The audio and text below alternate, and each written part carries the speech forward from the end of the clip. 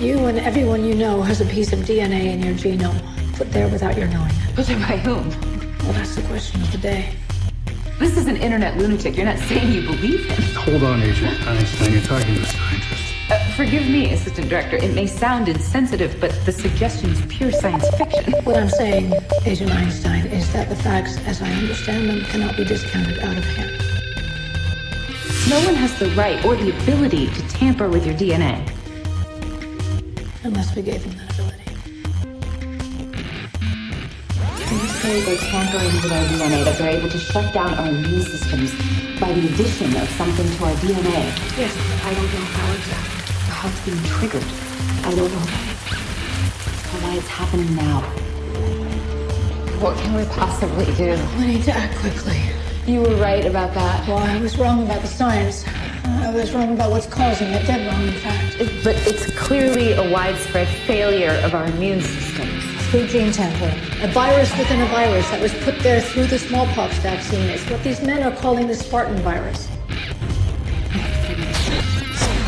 What's wrong with the science? Okay.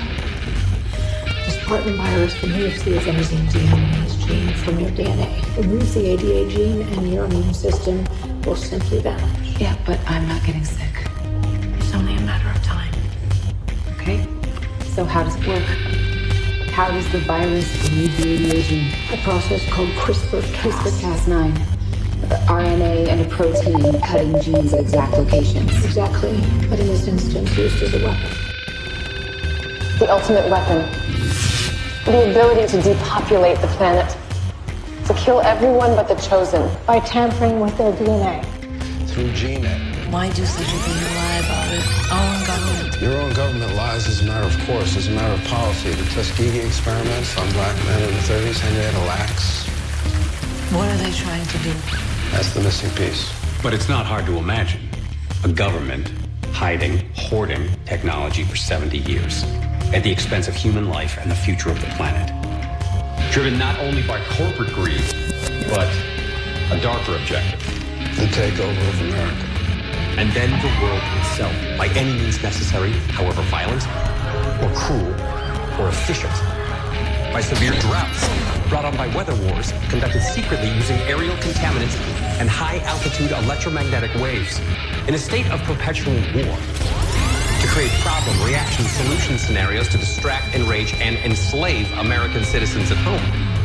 With tools like the Patriot Act and the National Defense Authorization Act, which abridge the Constitution in the name of national security. The militarization of police forces in cities across the U.S., the building of prison camps by the Federal Emergency Management Agency with no stated purpose, the corporate takeover of food and agriculture, pharmaceuticals and healthcare, even the military in clandestine agendas to fatten, dull, sicken, and control a populace already consumed by consumerism.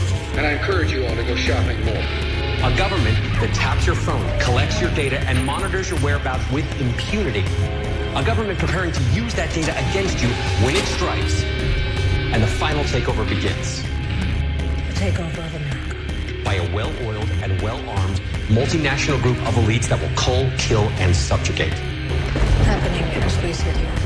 It's happening all around us. The other shoe waiting to drop. It'll probably start on a Friday. The banks will announce a security action necessitating their computers to go offline all weekend. Digital money will disappear. They can just steal your money? Followed by the detonation of strategic electromagnetic pulse bombs to knock out major grids. What will seem like an attack on America by terrorists or Russia. Invasion of the U.S.